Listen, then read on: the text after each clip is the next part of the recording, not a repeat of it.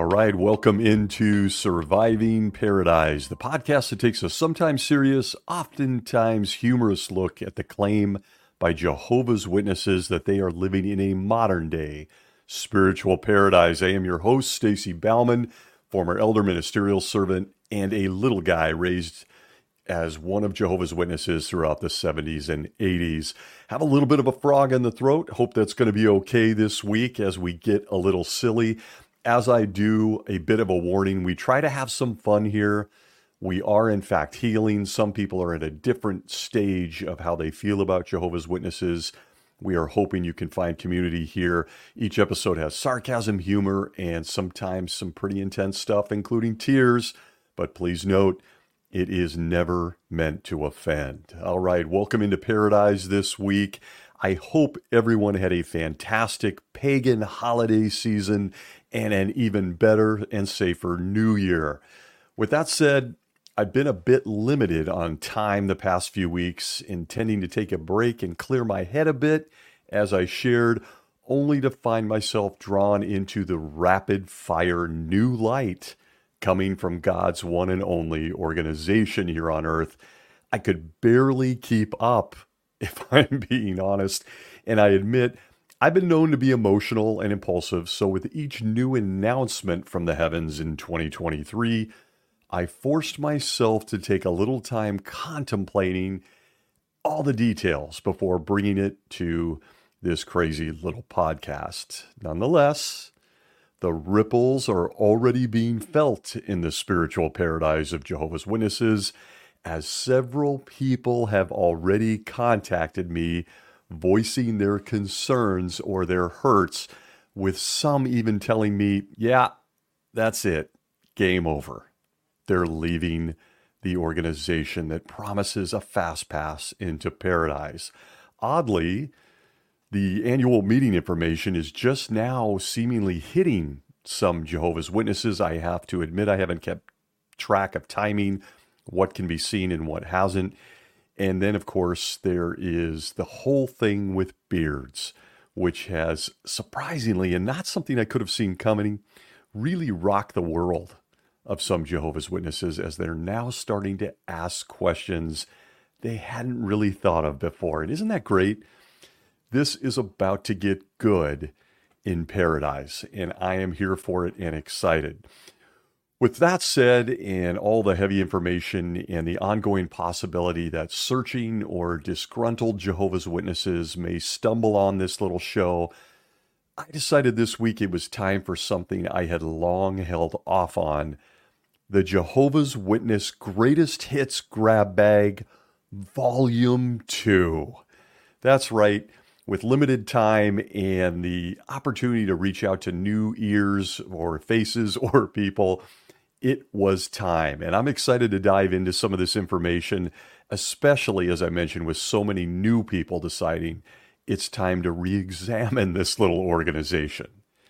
And frankly, the governing body makes it so easy.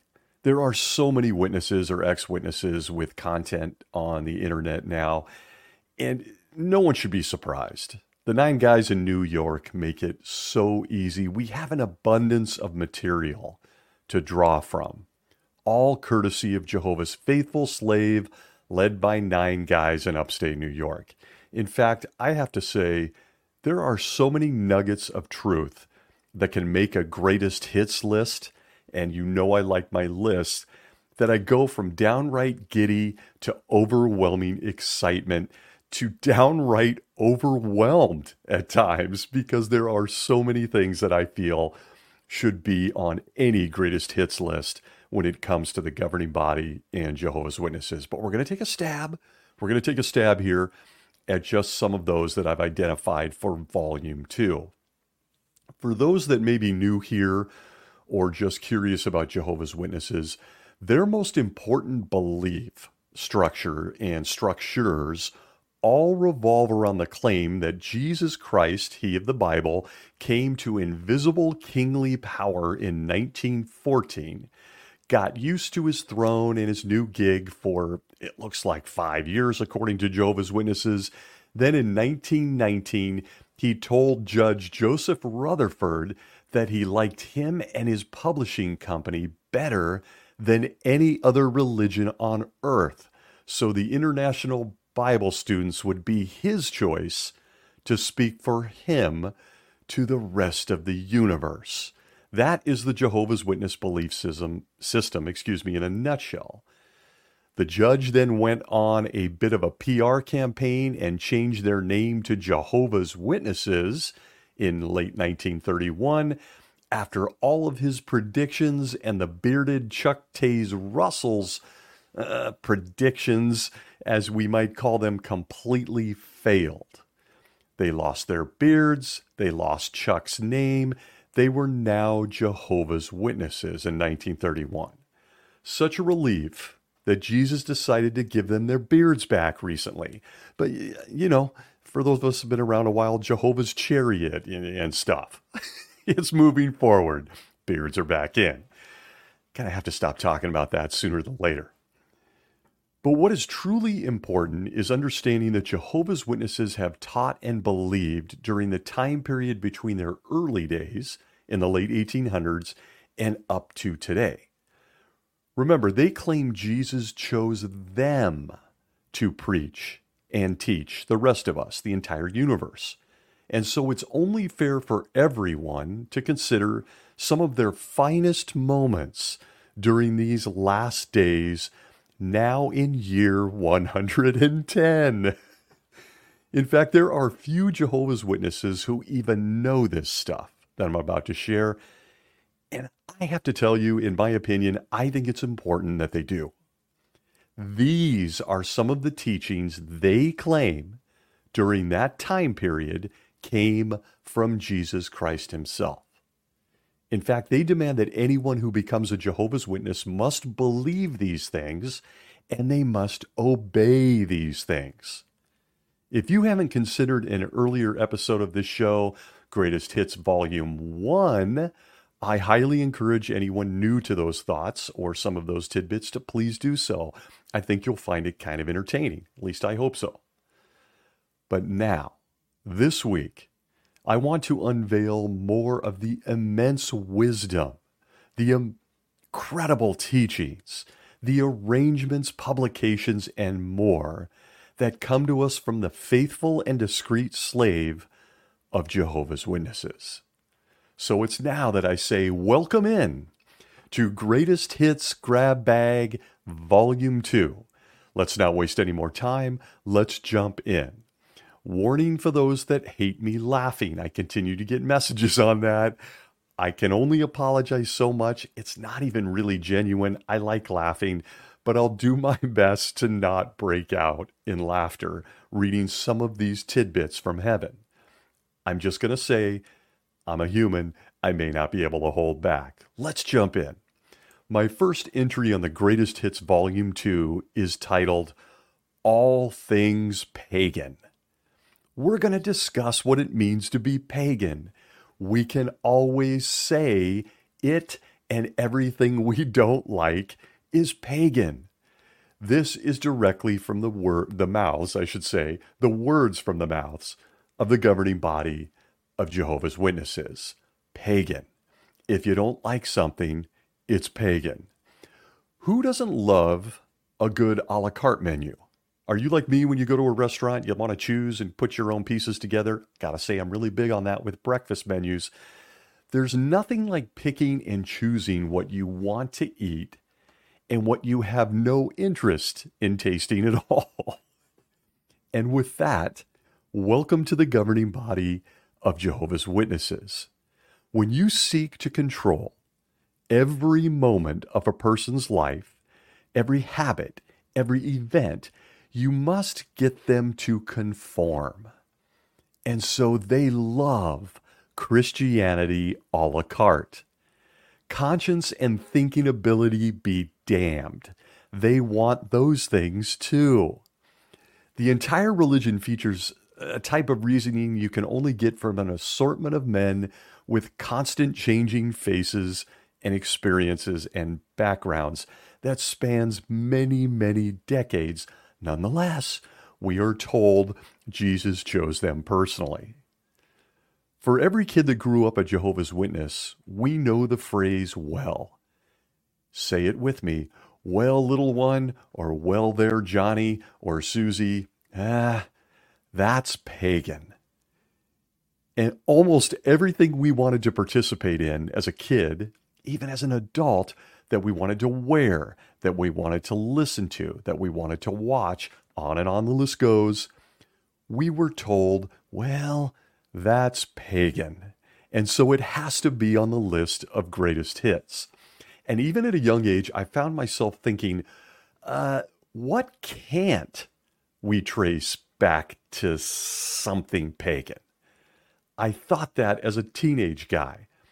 Outside of anything that was overtly Jewish or Hebrew or came from the Israelites or was found in the New Testament, it obviously and could easily be said that it was contaminated with paganism. It made no sense to me. Literally everything. And this entire format of how they reasoned on things could so easily be dismissed as having pagan roots. And it never made sense, and it still doesn't. There's literally an endless list of things I could point to here as being pagan by their standards, but I'm just going to here, in the interest of time, consider a few examples and how the governing body reasons on them and how it leads to something that you have to believe is by design. They want to control people. They want to control what they think, what they say, what they do, even the smallest things in life, silly, small things that we take for granted. They try to tie to paganism. Therefore, for a Jehovah's Witness, it's off the menu. Christianity a la carte. We're going to eat this. We're not going to eat that. We're going to eat that. We're not going to eat this. You see it in almost everything the governing body does and teaches. Let's dive into a few examples. The Awake of 2003, September 22nd, on page 24, we get a quote every Jehovah's Witness should hold on to.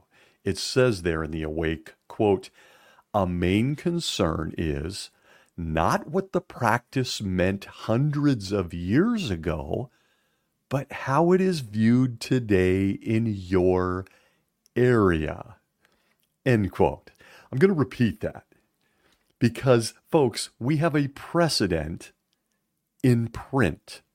And I wondered out loud, not so much, I'm being facetious, how many Jehovah's Witnesses realize this, that when it comes to making a decision on an event, a grooming style, a practice, even inanimate objects, they say this. Awake, 2003, September 22nd, page 24, quote, "A main concern is not what the practice meant hundreds of years ago, but how it is viewed today in your area."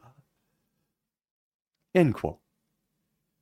Could this be the beginning of reasonable, thought-out concepts from New York? Don't get too excited yet. Don't get too excited. Could if you're wondering like I am at this point, could this be an endorsement for the rest of us to use our actual brains, our thinking ability? Just hold tight. Hold tight. Because the same faithful slave in upstate New York who wrote that in 2003 also says the following. You can find what I'm about to share with you on their website at this very moment. It's under the About Us Frequently Asked Questions section that features the title, "What Happens at a Jehovah's Witness Wedding?" The subheading in question, "Will rice or confetti be thrown?" Question mark. Quote, this from the governing body says, quote, "No.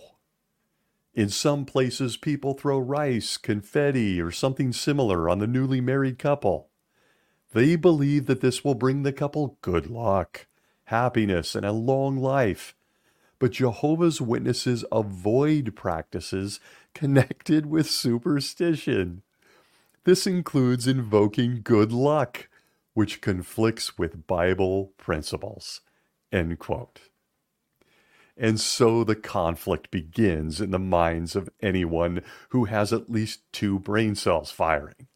You've told us that it doesn't matter. What does it mean in your area today? Everything's pagan, but you don't need to look at that. And then, featured in 2024, if you just throw some rice through the air, you are involving yourself with demons.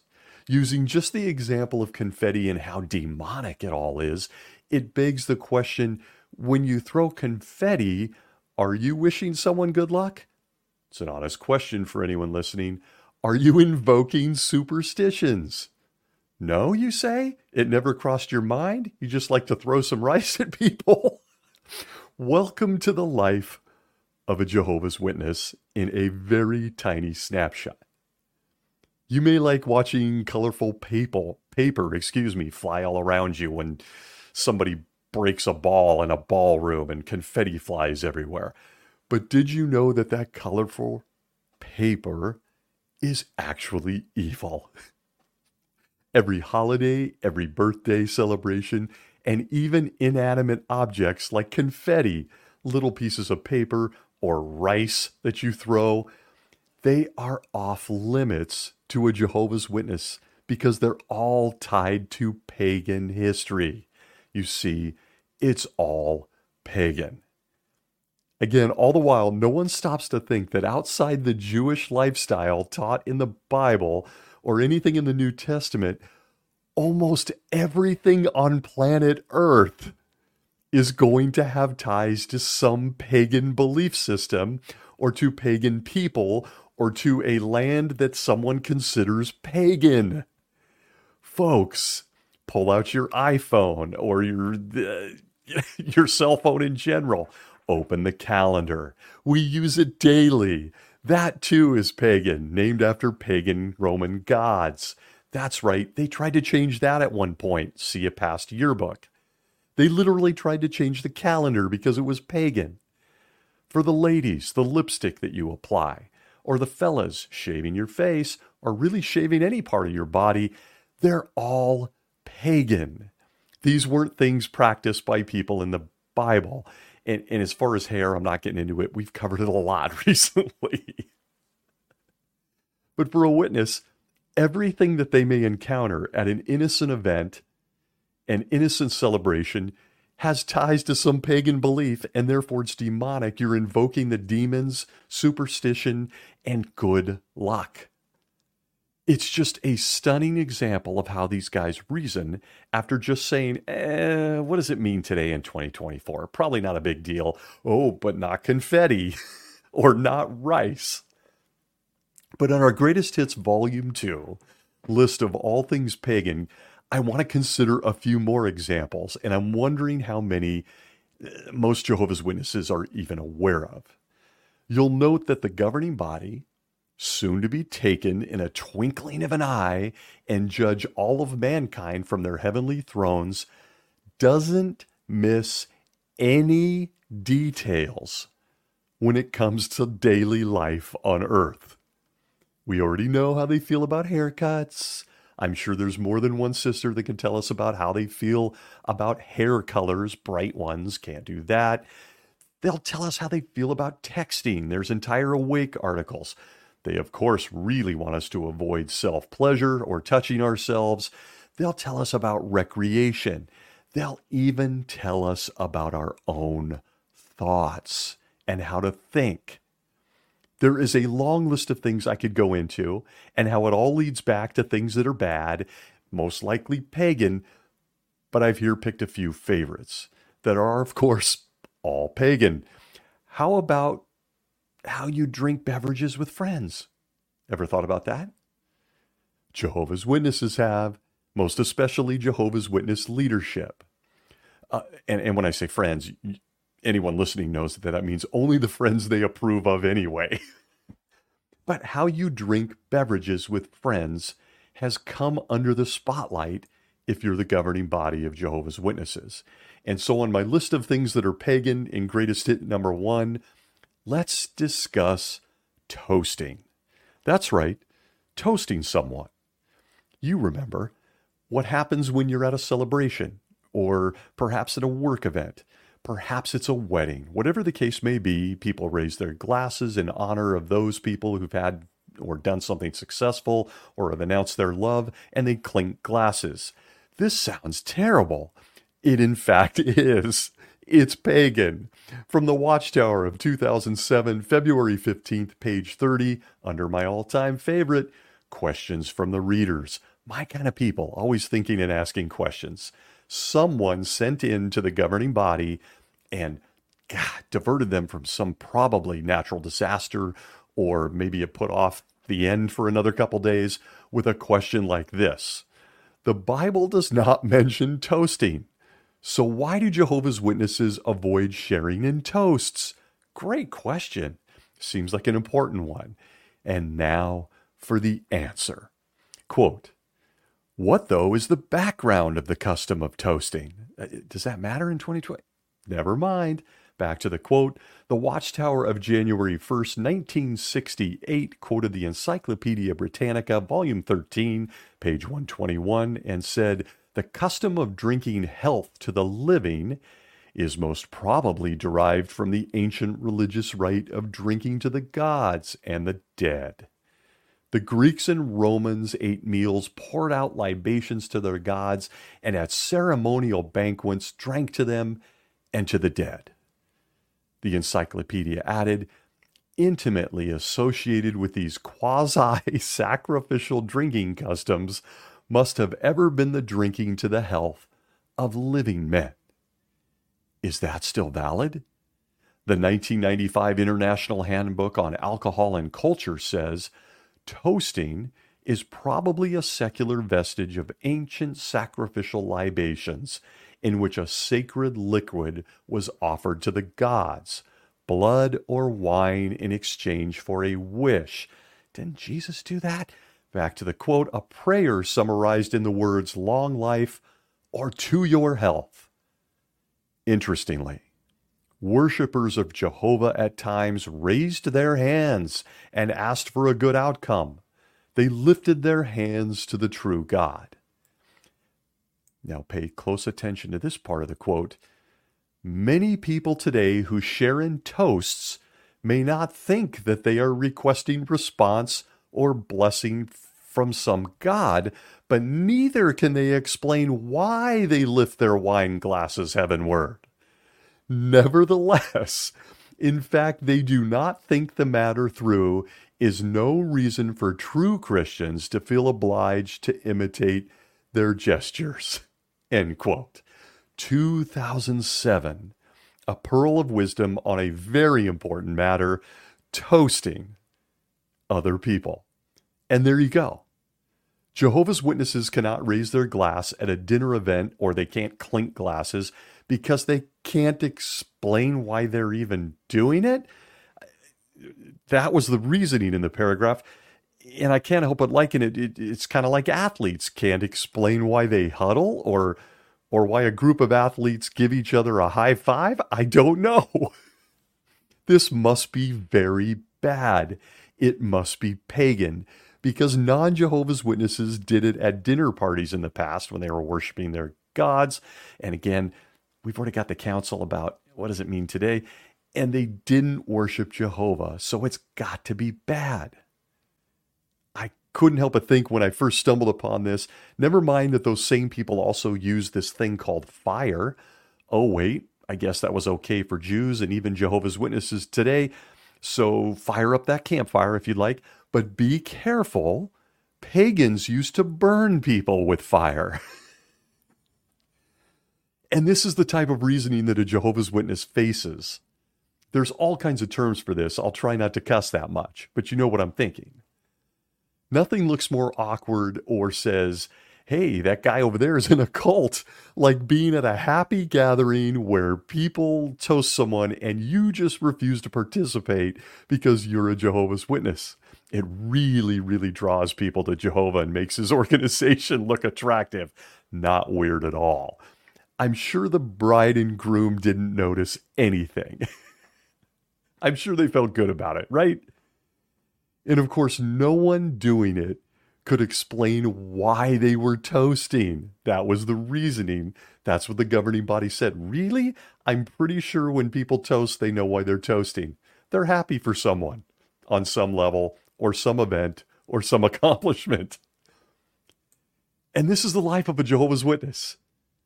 Right down to toasting someone becomes a matter of life and death, sin or non-sin. Despite the fact that they've even reasoned on this, and that's why it's a greatest hit, because it shows the absurdity of these guys. The simple act of enjoying a dinner party or an event and raising your glass to show respect, joy, or even love, again, think weddings, is strictly prohibited by Jesus guys during the last days. And keep in mind, this is despite their own words that I read from the Awake of 2003, where someone on Jesus' staff apparently had a weak moment and actually encouraged people to use their brains. It's truly an unbelievable example of how all things pagan becomes the fallback for these guys when people just want to take part or participate in something incredibly simple and with joy in their heart. But I got to tell you, we have more in the greatest hits. Let's call it pagan entry category. Did you know, if you're a Jehovah's Witness or a former Jehovah's Witness, that Jesus Christ himself is very concerned with boogers? I'm not kidding. Boogers, snot rockets, loogies, whatever you want to call them, and more. Jesus turned his attention at some point in his kingly reign to boogers. When you're planning a universal genocide and directing a life-saving work that could end any second now, maybe during this episode, it's important for your chosen people to know what to do when they have a runny nose or hay fever, allergies, or just want to pick their nose. Nothing distracts people during the last days like a sneeze. That's right, sneezing, as it too puts you in danger of participating in something that's rooted in false religion. And we all know what's going to happen to false religion, right? And so in my greatest hit entry on all things pagan, consider the act of sneezing as told by the governing body of Jehovah's Witnesses. You know what I'm getting at. Anyone who's been a witness knows what I'm getting at. Somebody sneezes, they blow snot, they spray, hopefully they cover their mouths. We've had a lot of changes to that over the last 2-3 years. People have gotten a little more cognizant. And what naturally happens next is someone nice says, "Oh, you sneezed. Well, bless you. Bless you." It's a really big deal. It probably made you uncomfortable if you were a Jehovah's Witness. You certainly didn't say it to someone when they sneezed and covered their mouth. From the Awake of 1990, June 8th, pages 21 through 23, a very important set of articles under the title, "Hold That Sneeze?" is the question. The quote, "In many lands, is it a custom for those standing nearby to say, 'Bless you,' to the person who sneezes? Where did such a custom originate? According to the book How Did It Begin by R. Brash, some ancients believed that when a man sneezed, he was nearest to death." Brash adds, "The fear was based on an erroneous but widely held notion. Man's soul was considered to be the essence of life. The fact that dead men never breathed led to the fallacious deduction that his soul must be breath. It is thus not surprising that from the earliest days people learned to respond to a sneeze with apprehension and the fervent wish to the sneezer." That's a great name for a band, the fervent wish of the sneezer. Is that a heavy metal band? I'm sorry. Back to the quote, "that God may help and bless him and preserve his life." Somehow, in medieval times, this early origin of the custom must have been forgotten because it was Pope Gregory the Great who was credited with having introduced the saying, "God bless you," to anyone who sneezed. End quote. Thank you, governing body. Greatest hits, all things pagan, sneezes, and boogers. But aside from that all-important spiritual direction, Jesus was also sure to include some practical advice through his faithful slave. The article continues, quote, "Please remember your handkerchief." Quote, "It may surprise you to learn that sneezing has been put to criminal use. Yes, lawbreakers have devised ways of using or misusing sneezing for evil ends. About 100 years ago, certain thieves in England came to be called sneeze lurkers." There's the band name, Sneeze Lurkers. Back to the quote, "They would throw snuff into a stranger's face. Then, while he was distracted and racked by a fit of violent sneezing, the thieves would rob him of his valuables." Most of us will never have sneezing induced by a face full of snuff, you think? But whether overtaken by a sudden sneeze or a prolonged sneezing attack, the thoughtful person will always use a handkerchief or strong tissue to cover his nose and mouth. Not only is this a display of good manners, but it is also a sensible precaution. It helps to guard against spraying the air with germ-laden droplets just waiting to be inhaled by the next unsuspecting person to come along. Neighbor love would also dictate that we try to protect ourselves and others from disease by doing everything we can to limit the spread of germs. End quote. The governing body coming through with something that is a pagan practice, saying, "I bless you, God bless you," to someone who just blew snot into a rag.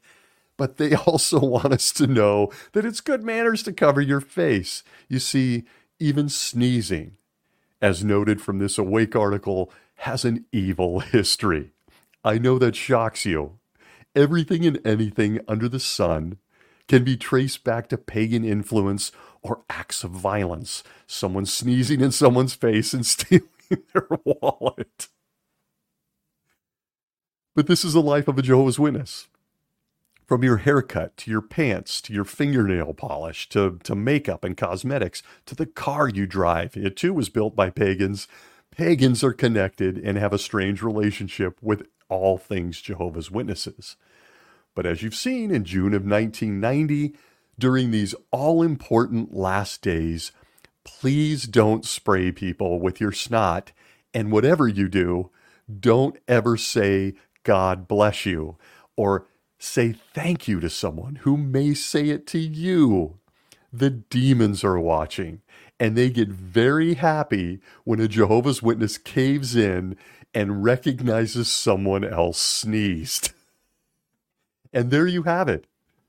In another entry under All Things Pagan, Jehovah's Witnesses concerning themselves with sneezing because the governing body wants you to know its history. Never mind that sneezing is natural. It's been around since the dawn of time. Some would even say it's very healthy. The governing body says that any answer to a sneeze other than ignoring it or awkwardly walking away could find you sinning. This is very serious stuff. Okay, but one more. One final example on All Things Are Pagan. Who doesn't love the peaceful sounds of wind chimes on a breezy day? I got to admit, it's a simple pleasure that I really enjoy. I like wind chimes. It reminds me of my childhood in the 1970s. Everyone back then had one. You could walk through the neighborhood. In our case, we lived in some pretty rough apartments. It didn't matter. A lot of single mothers, they all had beautiful wind chimes. And I would find myself listening to wind chimes as I was outside playing. And little did those people know, though, that they were literally fighting off Satan and his demons with their wind chimes. That's right. The same guy that lived in heaven, that tempted Jesus Christ, he caused storms that got Job's kids killed, and is willing to brazenly fight Jehovah himself one-on-one. Did you know that that same guy, Satan and his demons, well, they get really scared when they hear a wind chime. This really rattles Satan and his guys. Wind chimes, they too are pagan. From the Watchtower of 1981, June 1st, page 31. Again, question from the readers, the gift that keeps giving. Quote, many persons have used wind chimes to give a pleasant musical aspect to the home. When the wind blows, the glass, metal, or wooden pieces hit against one another to produce the sound. However, it is the custom in some countries to put up wind chimes with the thought that they will keep evil spirits from entering the home. Obviously, a Christian would not make use of wind chimes for such a purpose. So, if there is a superstitious belief in one's country or community, it would not be wise to have a wind chime in the home. Thus, no one will be stumbled or given the impression that Jehovah's Witnesses make use of wind chimes for some unscriptural purpose. However, if one's motive in putting up a wind chime has nothing to do with false religion, superstition, or demonism, and there is a little possibility of others getting the wrong impression regarding its use in the home, it is a simple matter for personal decision. End quote. You might be thinking, wind chimes. Okay, but also we were just talking about sneezing. Hey, bless you. Well, thank you. Bless you too. That apparently is incredibly evil. Wind chimes, if no one thinks you're fighting Satan and his demons with your wind chime, then you're allowed to have one. It's your call. And again, welcome to the Greatest Hits Volume 2 of Jehovah's Witnesses. Wind chimes, sneezing, throwing rice at a wedding. Some are good, some are bad, some are up to you, some aren't. Some are going to get you killed at Armageddon. It really comes down to what the governing body says about it. Behold, Jesus' chosen men on earth. I'm fairly sure no one believes in voodoo dolls or that Smurfs can speak and run down Kingdom Hall aisles or that they're demons at all. But Jehovah's Witnesses weren't allowed to have those either. They weren't allowed to have those either. Some things are okay, some are not. Some are conscience matter, some are not. Sneezing and watching someone spray boogers, don't say God bless you. Having a wind chime because it sounds pretty, as long as you're not trying to fight the demons with it, is okay. Welcome to Jehovah's Witnesses.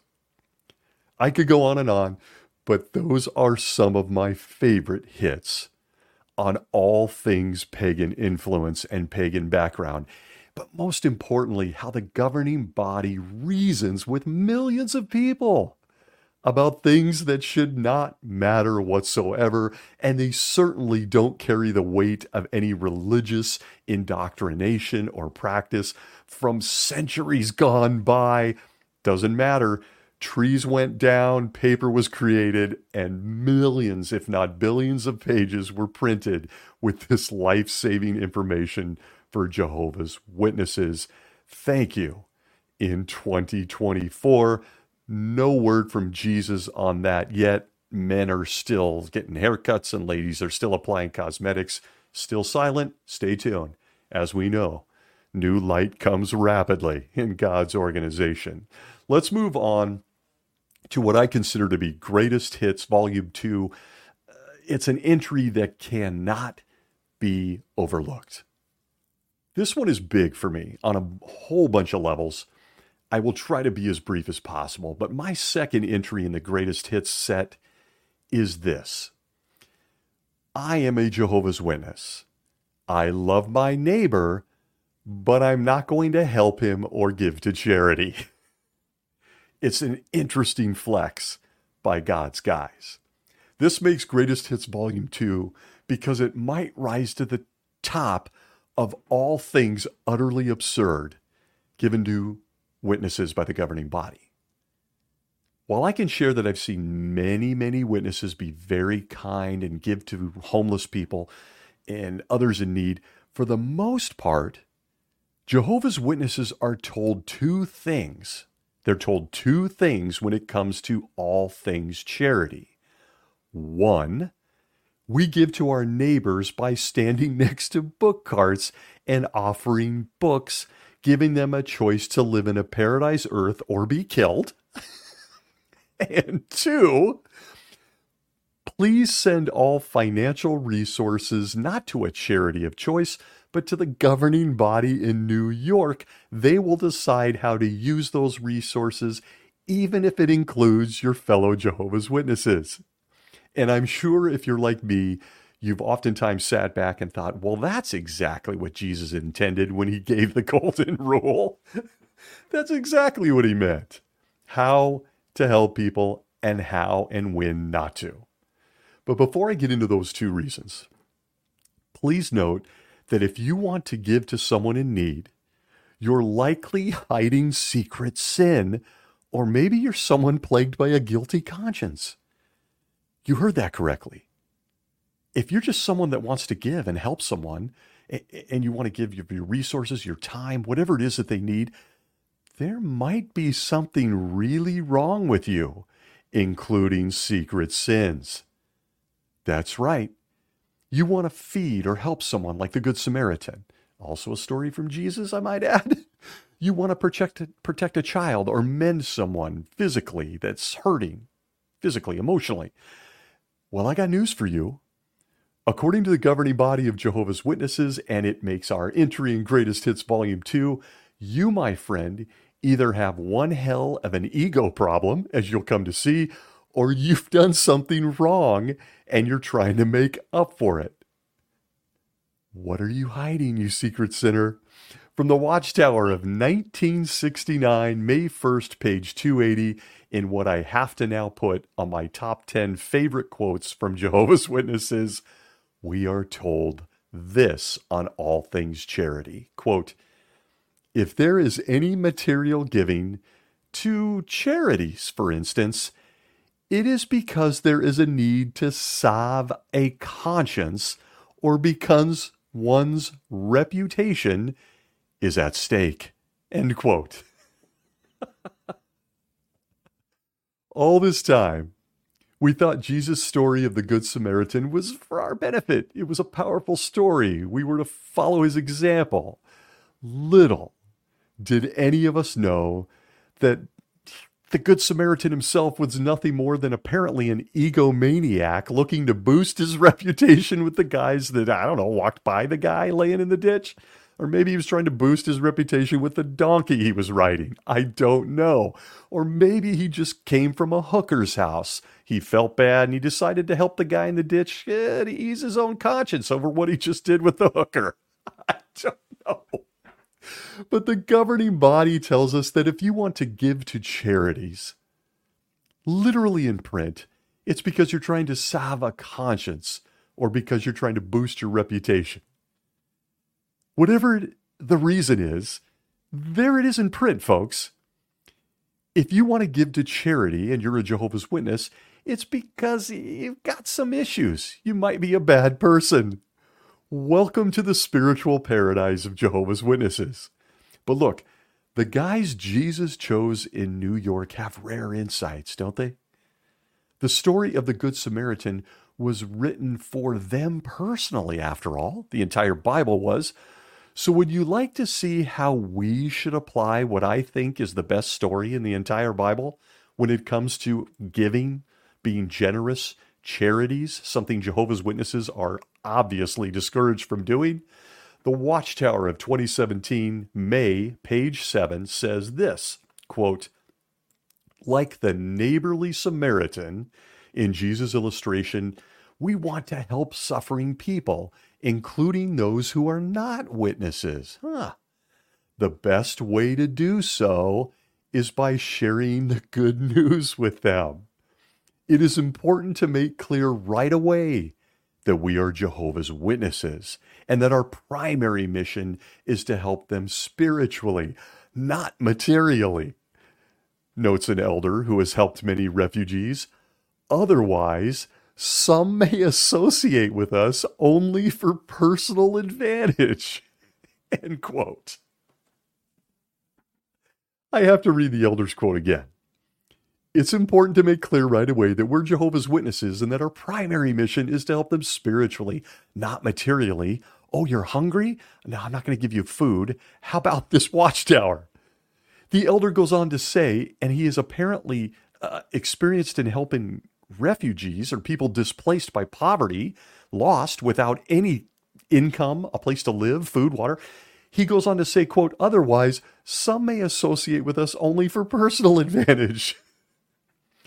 Using the story of the Good Samaritan when considering giving to charity or to those in need, the best way to do that is by standing next to a book cart in your local park as people who don't need your help walk on by with a Starbucks in their hand, awkwardly trying not to meet your gaze.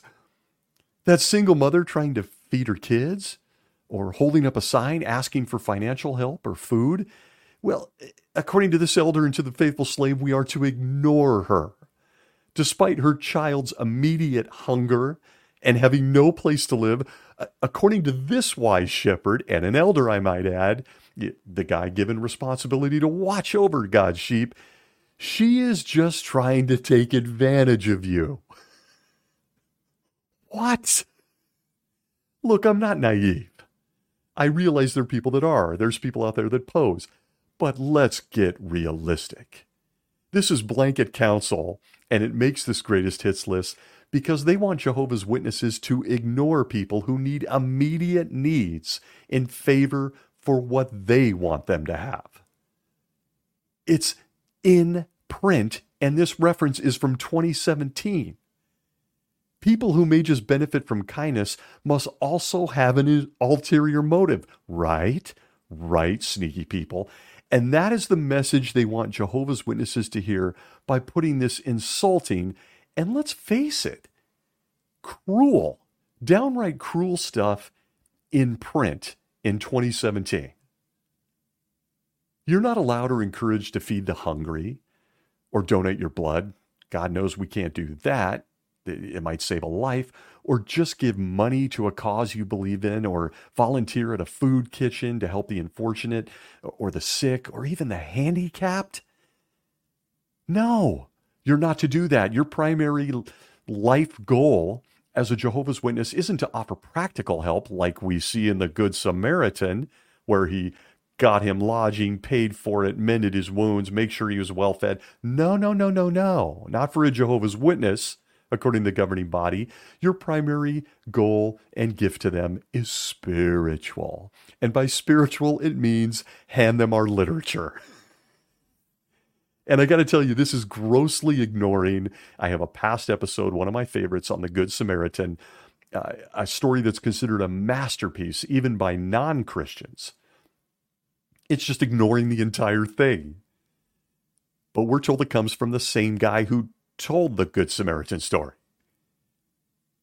And I got to tell you, the reason it makes this list is it doesn't it just highlight exactly how Jehovah's Witnesses view and feel about people? And again, painting with a broad brush, there are great Jehovah's Witnesses. That's the purpose in a lot of ways of the show, reaching the hearts of some of those folks, giving them something to think about. But as an organization, I'm reading from their literature here. This is how they view people. If you want to give charity, you got an ego problem, you might have sinned and you're just trying to make up for it. The people who may need something in practical terms are evil. They have an ulterior motive too. And these are the very people they claim that they're desperately trying to save from impending doom. It's just a staggering look into what Jehovah's Witnesses are taught and believe about charity or giving to those in need, practical help. But it continues. Notice the dates on these. From the Watchtower of 2021, May, page 7, we get this, quote, people may also feel that we should build schools and hospitals as well as perform other charitable works. They are stumbled because we focus our effort on the preaching work, not on solving the world's immediate problems. Never should we become distracted by the political and social issues of this world. End quote. You read that and you can't believe what you're reading. It's in direct conflict with the Good Samaritan, the Bible itself, the entire personage of Jesus. If you're now wondering how giving to handicapped children or giving your money to disease research has anything to do with political or social issues, well, guess what? So am I. Never mind that Jesus was oftentimes exhausted mentally and emotionally, and he still, despite barely being able to keep his eyes open, weakened from no food or rest, he still gave to people in need. He didn't give them a book or a tract. He gave them practical things they needed, as they said in the Watchtower of 2021, things that were immediate problems. From John 6:31 through 34 in the New World Translation, the book the governing body says they know better than us, quote, "And he said to them, 'Come, you yourselves privately into an isolated place and rest up a little.'" He's talking to his apostles. Back to the verse. "For there were many coming and going, and they had no leisure time even to eat a meal. So they set off in the boat for an isolated place to be by themselves. But people saw them going, and many got to know it. And from all the cities they ran together on foot and got there ahead of them. Well, on getting out, he saw a large crowd, and he was moved with pity for them, because they were as sheep without a shepherd, and he started to teach them many things." End quote. Same guy? When you're putting together a greatest hits list, the absurdity of all things charity and practical giving to those in need in immediate time is one of the most absurdly ridiculous things the governing body has taught millions of Jehovah's Witnesses. And they continue to do it to this day. They blatantly, as I mentioned from the Watchtower 2021, people will call us on the carpet all the time. They're critical. We don't build schools or hospitals. Nope, we're building an upstate compound with a television studio and a semi-amusement park in parts of the world so people can see what we believe. None of this practically helps a starving child or a woman who's in danger or a man who desperately needs help and a place to stay. No. And yet all of it's in conflict with the Bible. But they continue. The Watchtower of 2003, June 1st, page 7, "Giving that pleases God" is the article. We're told, quote, "When it comes to organized charity, though, we need to be cautious as we evaluate the many appeals we receive. There is a kind of giving that is even more important than charity. Jesus alluded to this when a rich young ruler asked what he had to do to get everlasting life. Jesus told him, 'Go sell your belongings and give to the poor, and you will have treasure in heaven, and come be my follower.' Notice that Jesus did not say, 'Give to the poor and you will get life.' Instead, he added, 'Come be my follower.' In other words, as commendable and beneficial as charitable acts are, Christian discipleship involves more. Jesus' chief interest was in helping others spiritually." End quote. Folks, I got to tell you, I went from laughing to anger. This verse in the Bible and what they just put in print to Jehovah's Witnesses shows the level of stupidity of these men. They took a story about a rich man who needed nothing, including practical help, and Jesus told him, "Look, go sell all that and give to who? Do what? Give to the poor. Give to people in need." They spun that story and tried to make it that Jesus was saying, "Oh yeah, don't do charitable things. You must be a disciple." And by disciple in 2024, that means standing next to a book cart. Don't help a homeless person. A story that is literally about giving charitably to people in need, a guy rich with resources, they spin into a story that says, "Don't you dare do that. You must do things spiritually instead." A level of incomprehension I can't even wrap my head around. From 9 guys that claim they're going to judge the rest of us. Talk about terrifying. A story all about telling a man, sell everything and give to people in need, that they say isn't about that at all. So apparently the New York Kings can't separate just helping someone in need versus turning them into one of their followers. That's what it comes down to, and that's why it's on the greatest hits list. It's really, truly either a comprehension issue or it's flat out evil, as they're spinning the Bible, stories that a child can understand, into something it doesn't mean at all.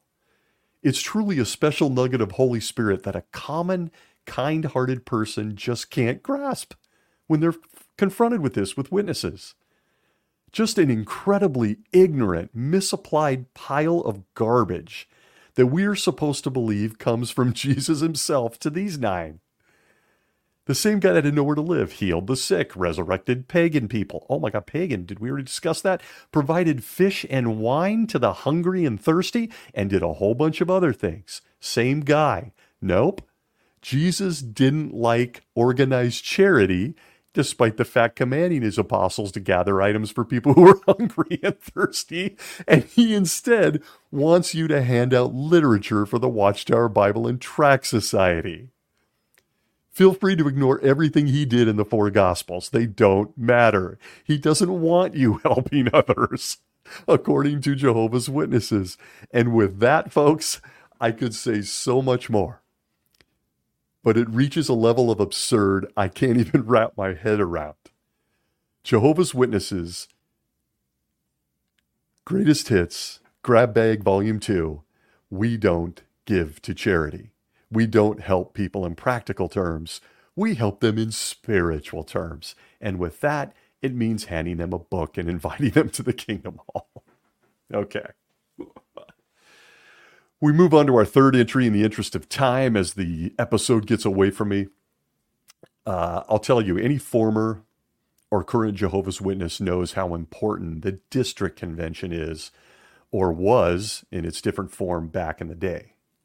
They used to be, for those of us listening that may be too young to remember any of this, they used to be in massive football stadiums.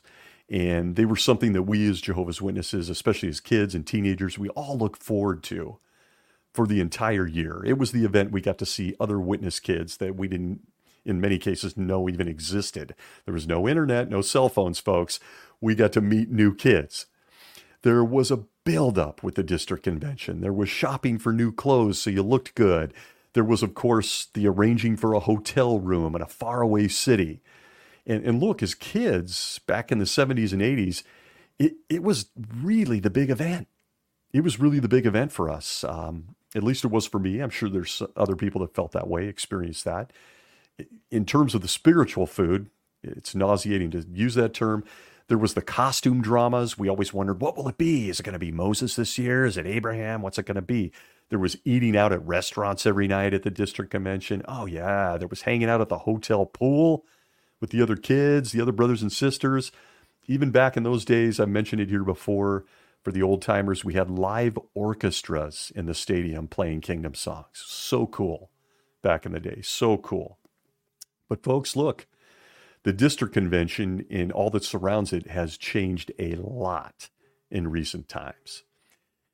And as I might mention, as this is going to be entry number 3 in the Greatest Hits volume this week, there was the endless micromanaging of everything we were going to do there.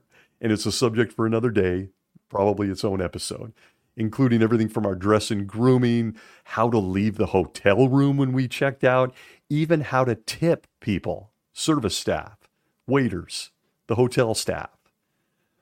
It's what a religion based on free will does, right? It micromanages. But if you want to look at just how much the governing body has micromanaged Jehovah's Witnesses, look no further than the example I'm going to use and try to get through, number 3 in our entry of Greatest Hits Volume 2. I want to warn everyone at this point that I'm going to be juvenile, okay? It's almost impossible not to be. And I want to warn those that are uncomfortable with discussing bodily functions that this is your chance to bail. I realize that might also be a great teaser. Some people are thinking, what the hell? Stick around. I think you'll enjoy this. Well, by means of the governing body of Jehovah's Witnesses, Jesus the king of Jehovah's Witnesses, has turned his attention to how young people pee and poop at the district convention. That's right. If you're absolutely baffled, I present to you Greatest Hits number 3 in the Volume 2 entry. Jehovah's Witnesses need to watch when they peep and poo, or they face death at Armageddon.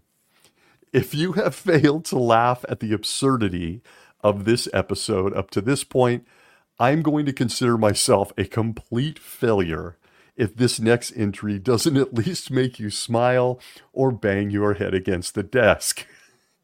It is truly unbelievable stuff that witnesses believe is directed from heaven. Are you ready? The Watchtower of June 15th, 1961, page 365, gave Jehovah's Witnesses this nugget of spiritual truth, sure to give you goosebumps. Quote, "And you young people, what about your Christian manners? Do they show that you know your place and that you appreciate that you come to the congregation meeting place to listen and to learn?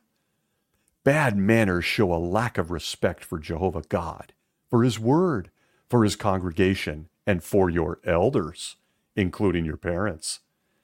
Some of you have the bad habit of repeatedly running out to the restrooms during meetings and conventions." Pay special attention here. Quote, "You no doubt acquired this habit from the juvenile delinquents with whom you are obliged to rub elbows in the public schools and who use it as a means to give expression to their frustration and rebellion. Beware of imitating them. You know they will perish at Armageddon, while you hope to survive it and live through it into the new world, do you not?" End quote. Taking a piss at a congregation meeting or convention can get you killed by Jehovah God, according to the faithful and discreet slave. Did you know? Did you know this? And never mind that you were born with a natural need to relieve yourself. You must have picked this up from worldly people. The kids at school. Bad associations spoil useful habits. In this case, holding a good piss or a dump. Holding on to it instead of just going to the bathroom or abusing your bathroom privileges. The leaders of Jehovah's Witnesses in 1961 felt horrible that these young people, or should I say these little enemies of God, that's right, they were all unbaptized minors, had to even go to school and be around kids who were apparently expressing their frustration and rebellion by going to the bathroom a lot. Can you imagine this? Your typical third grader is so pent up and ready to act like Satan himself, the chief rebel, that they head to the bathroom where they rid themselves of that peanut butter and jelly sandwich and apple juice in an act of evil rebellion. And damn it, Satan was successful in turning them to a life of sin as young as, who knows, 5, 6, 7, 8, by them just abusing bathroom privileges. But the worst part of this entire thing is that potential future Jehovah's Witnesses, future baptismal candidates, otherwise known as the minor children of baptized Jehovah's Witnesses, were exposed to this level of evil and evil behavior by going to school. A Jehovah's Witness kid was acting this way because they saw non-Jehovah's Witness kids acting this way. They abused bathroom privileges. Whether they had to go or not apparently is irrelevant. And where do I even begin? with such a nugget of Holy Spirit from the throne of Jesus Christ.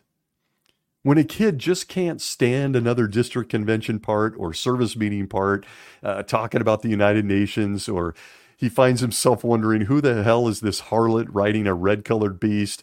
Oh, by the way, I got to take a leak. He is apparently, according to this reference, openly rebellious, like the kids at school, the little tiny people in kindergarten that this paragraph says, might I add, if you didn't catch it, will be slaughtered by Jehovah any day now. In fact, if you read it carefully and you really look at the tone, I'll give the reference again if you'd like, you get the feeling that Jehovah can't wait to do it, because they had the habit of wanting to go to the bathroom. Then, to land the point home, they hit those little poopers with a question like, you want to live forever, don't you? Causing what had to be abject terror in an 8-year-old who's about to shit his pants, but doesn't want to die, so he holds it until he has an accident. What? I make fun of this, but folks, kids at that age would hear this stuff and hang on to it as if it was literal. Who wouldn't? Apparently their parents were hanging on to it as it was literal. I was one of those kids as well. How many bladder infections or cases of constipation did such wise counsel cause in little people among Jehovah's Witnesses? Look, I get it.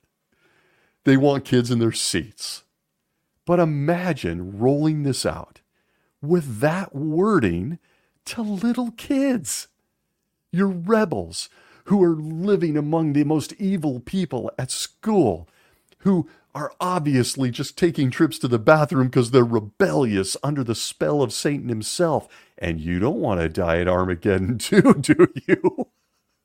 Better hold that piss you gotta take. You're like worldly people. You're in Satan's clutches. You're going to be destroyed. And you're either bored and falling asleep, or you're about to piss your pants. All this peeing and pooping at the meetings and kids making trips to the bathroom is the parents' fault anyway. You want proof? The Kingdom Ministry of May 1991, pages 3 through 6, the titled article, arranged now to attend the 1991 Lovers of Freedom District Convention, says this, quote, some children have acted in an undisciplined and unruly manner, and have even been disrespectful to older brothers and sisters who have tried to correct them in a kindly way. Such unruliness and conduct unbefitting Christians is often the result of permissiveness and a lack of discipline in the home. It should certainly be corrected. All Christian parents should give close supervision to their children at all times as they bring them up in the discipline and mental regulating of Jehovah. End quote. So if you're keeping score at home in this entry on the Greatest Hits List, Volume 2, and you're working hard to apply such wise counsel, it goes something like this. You're a kid. You have diarrhea at the Kingdom Hall or District Convention. It couldn't have been from the high-quality food they were serving at lunch. Nope, that stuff was really good. But it hits you hard during another one of those amazing symposiums with life-altering information on how to slip a tract under a doormat at your neighbor's house. And you parents don't want their kid to miss that. You hold on to that pee or poop as long as you can, but well, it's reached critical mass. You beg your parents to go to the bathroom, and well, two sets of people are to blame for this entire horrible trauma and sinful attitude.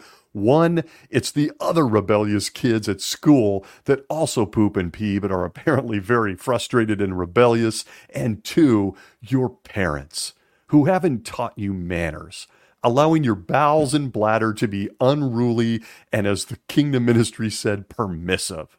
Behold, anyone listening, the wisdom of the faithful and discreet slave class of Jehovah's Witnesses.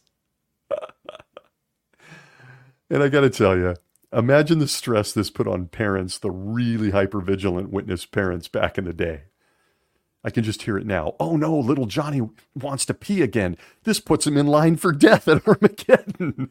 Or the guilt you had as a mother that you're keeping your kid well hydrated or packed your famous chili for lunch. And now your kid's attitude is being questioned from the heavens. It's just so incredible that they devoted any amount of brain space, time, printed material, or anything to what I consider a greatest hit. I could go on for another hour, but I think it's going long.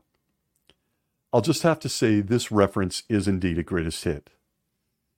No one wants to take 5 minutes out of a Stephen Lett talk to run to the bathroom and take a leak. You might miss something really important, like how you're an enemy of God or how he just approved growing beards again. Who knows? And while it's obvious they're making a pathetic effort to teach young people manners mixed with a little bit of their own ego in there, they as always try to point to an ancient book to tie it all together and make sense. From the Awake of 94, July 22nd, page 7 through 11, under the subheading Manners Rejected by the New Morality, we get this, quote, "The kind and considerate good manners learned by centuries of living are not excess baggage after all. And the Bible's guidelines for living are not outmoded at all, but will prove to be for mankind's eternal salvation." End quote. That's right, folks. Considering that reference and the earlier one from 61 about kids and their rebellious attitudes about wanting to go to the bathroom, when it comes to peeing and pooping, or really any lifestyle decision, the Bible is modern and relevant for us today. I often picture some of the fun moments in paradise where the faithful men and women of old are resurrected. Imagine the privilege of showing Moses or Abraham a flushing toilet. Imagine having to counsel them during their Bible study. The study, I look back at things they themselves lived. What? Because they have to relieve themselves, or they're just really enamored with the modern marvels of a flushing toilet and toilet paper. We can then review with them some of the faithful slaves' wise counsel during the last days on how running to the bathroom for any reason in the past put you in line as a rebel who may have missed out on this very paradise we're standing in because you had to take a crap. Jehovah killed them for it, so they missed out. So please, Noah, return to your seat under that palm tree. We were in the middle of reviewing the life you already lived from the book of Genesis, because that's what we do here in paradise. And I got to tell you, even as a kid, my mind went to places like this. This type of stuff in print has to be considered as one of the greatest hits in the history of Jehovah's Witnesses. It's an entry here in volume 2. Okay, I'm going to shut up now. And there you have it. My 3 entries this week. We'll get to a volume 3 at some point. My entry into the Jehovah's Witness Grab Bag, Greatest Hits Volume 2. There's nothing like a peek back into the wisdom, the wise counsel, the publications, and more that come to us from Jesus' guys chosen in 1919. And might I add, all of this wise counsel you heard on the show today is still available on their website. Go take a peek. A rich spiritual heritage, a banquet of a la carte menus that proves that those 9 guys in New York are God's obvious choice to lead the rest of us to salvation. I hope you enjoyed my take in a limited time period this week. There you have it. In conclusion, I just want to say I raise my glass to each of you even as I stifle a sneeze. But, well, I do have to go to the bathroom now. So with that, I want to say thank you for being here. I appreciate all the comments and feedback. This is a silly episode. Wherever you may be well. Oh, and you know what? Bless you. We'll see you next week.